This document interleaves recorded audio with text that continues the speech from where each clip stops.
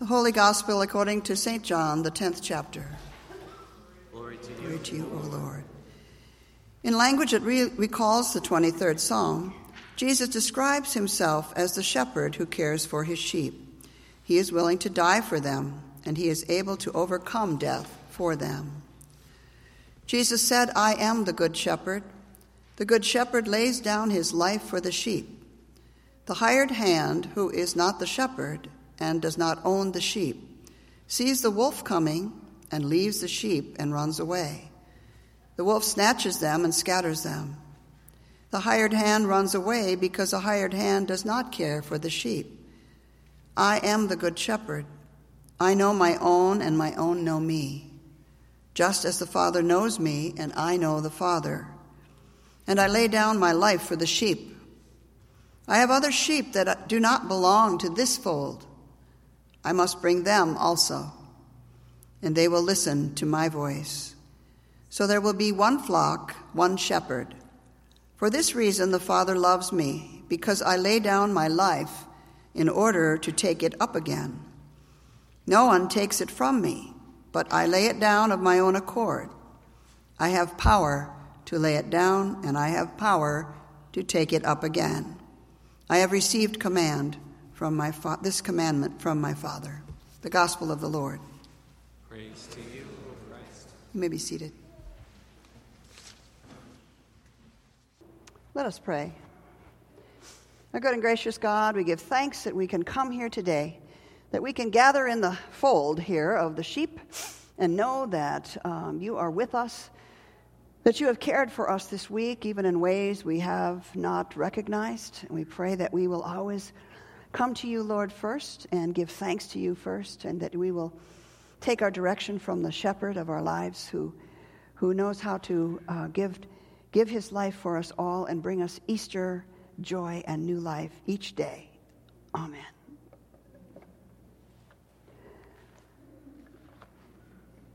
I asked the first service what their favorite Bible verses were, and it was very quiet at first, so I thought that was going to never work. And then all of a sudden, the popcorning began, and people began to say all these verses, until at the door I got the ultimate, which was someone who said, "My Bible verse was from confirmation, and it was in German." And I said, "Can you still say it?" And she said, "Yep," and she said something. And I have no idea what she said, but it could have been anything, but it was probably a wonderful Bible verse. So I know Horst is I needed an interpreter. But if I were to ask many people what your favorite Bible verses are, it would possibly be the 23rd Psalm. Many of us have committed it to memory from Sunday school days. And what? You were all ready to say the 23rd? Oh, did you want to stand up and recite it? Oh, okay. And why is that? I will ask you, why is it? Oh, shoot. Okay, I'll give you time. Okay, the assumption could be wrong, as I said, but the 23rd Psalm is really one that brings familiarity and perhaps even old memories of days gone by to all of us. But it's also 100% a psalm that I have had at almost every funeral that I have ever been a part of. 23rd Psalm is much more, however, than a graveside blessing. I think that's what I wanted to get at this morning. Most of us, are not shepherds, so we don't relate particularly to this profession that we're describing, but I think it's safe to say that we love the gentle, protective Savior of the Scripture, the Savior we relate to most oftenly as shepherd. He who cares for the lost sheep and the helpless lambs, who binds up their wounds and plumbs the depths of their needs, even though they can't speak but cry out to him. Let's plumb the depths ourselves of this well-known psalm. I have help from a scholar named Joel Lamont for new insights I gained for this morning. You may know already that Psalm 23 is not an end-of-life psalm. It is joined with the gospel text this morning, John 10, because of all the shepherd imagery that it has. A shepherd was known as the ultimate caregiver in biblical times, someone that would indeed lay down his life for his sheep. If wild beasts tried to steal the little helpless lambs for dinner, the Good Shepherd would fight that wild beast to the end. The idea of self-sacrifice is mentioned 4 times in today's Gospel of John 10. The shepherd would lay down his life for his sheep. Again, lay down his life for his sheep. 4 times in just those short verses. And the shepherd at nightfall, as you may know from all your Sunday school lessons, would put the sheep wherever he was, finally into kind of against a cave or a wall where he could pen them in. And if he had no gate, which they didn't out in the wilderness and the pastures wherever they were wandering, the Good Shepherd himself would finally lay down as the gate. And he would block in all the sheep, keeping them safe at hand all night long, keeping vigilant for any beasts that may come to attack. And no wild animal would ever be able to steal his precious lambs from behind him. He knew them individually because they were his, and he would keep them all safe. Contrast that total commitment of laying down your life for your sheep in the gateway to the person in this text called the hired hand. A hired hand in John's Gospel is someone who does not take 24/7 attention to the job.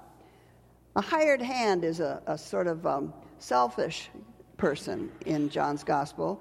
They watch the clock. They don't get emotionally involved. Get their paycheck, punch out at 5 o'clock, head to happy hour.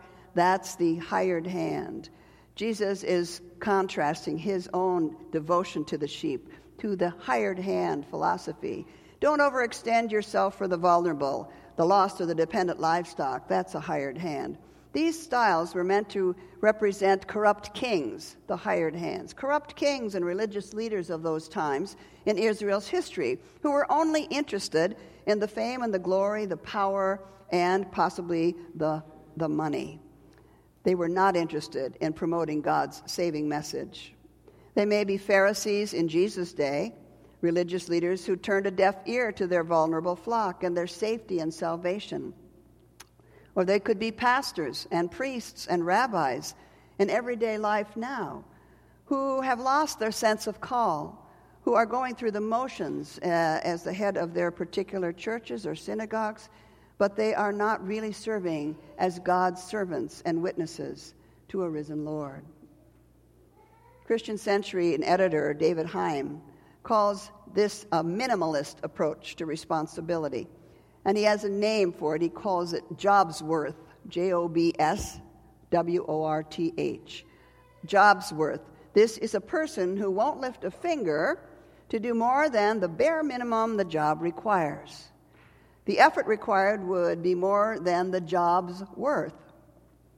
Get it? Jesus hired hands, jobs work folk, are only present for the paycheck and what's in it for them. And Heim continues, Jesus, the Good Shepherd, exploded the Jobsworth syndrome. Jesus is in full solidarity with the ones that he has come to work with, totally identified as God's shepherd in mission. He is the one who lifts hearts, sparks outrage and the authorities trying to control him. He gives courage to those in hospital beds, waiting rooms, and funeral homes. And the message is that there's a shepherd who has walked the darkest of paths before us and has marked the trail through it to the light for the rest of us to follow. In God's eyes, our job as Christian followers are worth more than we can imagine. Each task and each relationship is an opportunity either to encourage one another in faith and hope, or to celebrate the power and glory of creation, and to continue to fight those forces that undermine faith and hope and joy in our midst.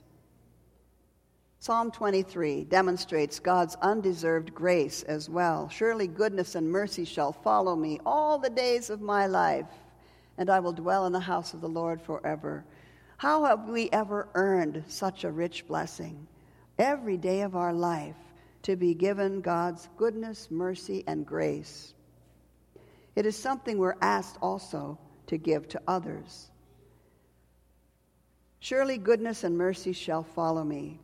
Mercy is the human need that we have soon after we are created in the Garden of Eden, when we ate from that tree indeed, and God needed right off the bat to show us mercy. Gary Simpson gives us this illustration, which was interesting. There's an amusement park in the Midwest where the grounds crew, the street sweepers, were dressed in formal clothing, men in tuxedos with tails, and women with long, flowing, formal gowns. Their simple task was to clean up behind the guests who threw garbage on the park grounds. They walked in the streets with such extravagance just to clean up behind thoughtless, inconsiderate guests, always smiling, always dressed impeccably. After a while, a guest was embarrassed to have such nobility picking up behind them. This is what God does, not with grudge or with spite. This God we have extravagantly picks up behind us, follows us, and we need mercy behind us, sweeping up the refuse we have left in our wake. We have mercy behind us, sweeping up the refuse we have left in our wake. Jesus calls all of us to be shepherds to others in our world. It's not an image we use often, but we do know what it means. Even the little children said Jesus was the one they trusted the most. And so we need to be trustworthy servants of our Lord, not hired hands who are only looking at what the least we can do to get by is. We all have busy lives, I know, and I too feel constantly the pressure to leave the desk and get out to see the people who are hurting in hospitals and I often fail. There's constant need for we the shepherds to also be reminded of how great a calling this is to be pastors, because it can also be a time when we become jobs worth instead of those who are called as shepherds of the living God as well. We need God's mercy. It's the fourth Sunday of Easter, my fellow believers, and Christ is risen. So are we thriving? Are we thriving out in the world? It's a tough slog some weeks, but are we the jubilant sheep of the pasture where he lives among us? He has laid down his life for us, given us the potential for a new life, new beginnings every day, who sweeps up the blunders we have and blows them away.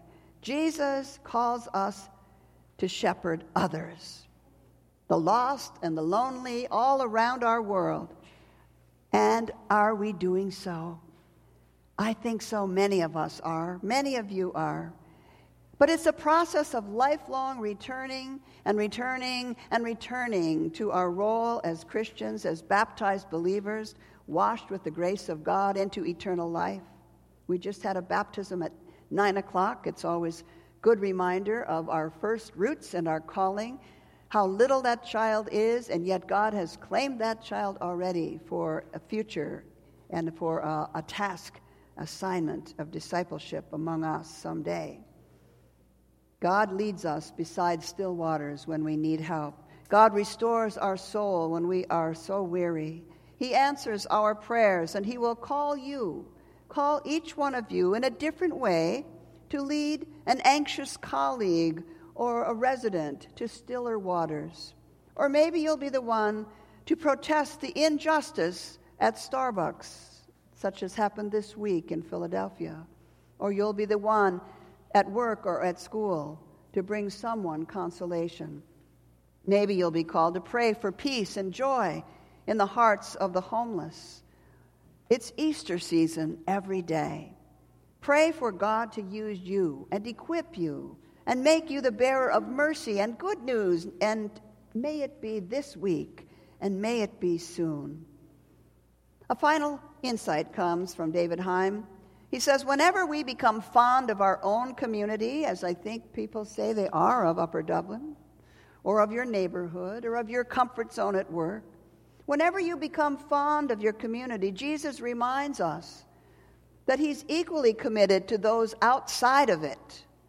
And he suggests that those outside are equally equipped to hear what he has to say. I have other sheep, says Jesus today, that do not belong to this fold. I must bring them also, and they will listen to my voice. So there will be one flock and one shepherd, diverse and gifted and whole. Jesus says today, go where I send thee, and bring the message of the risen Lord. Amen. Amen.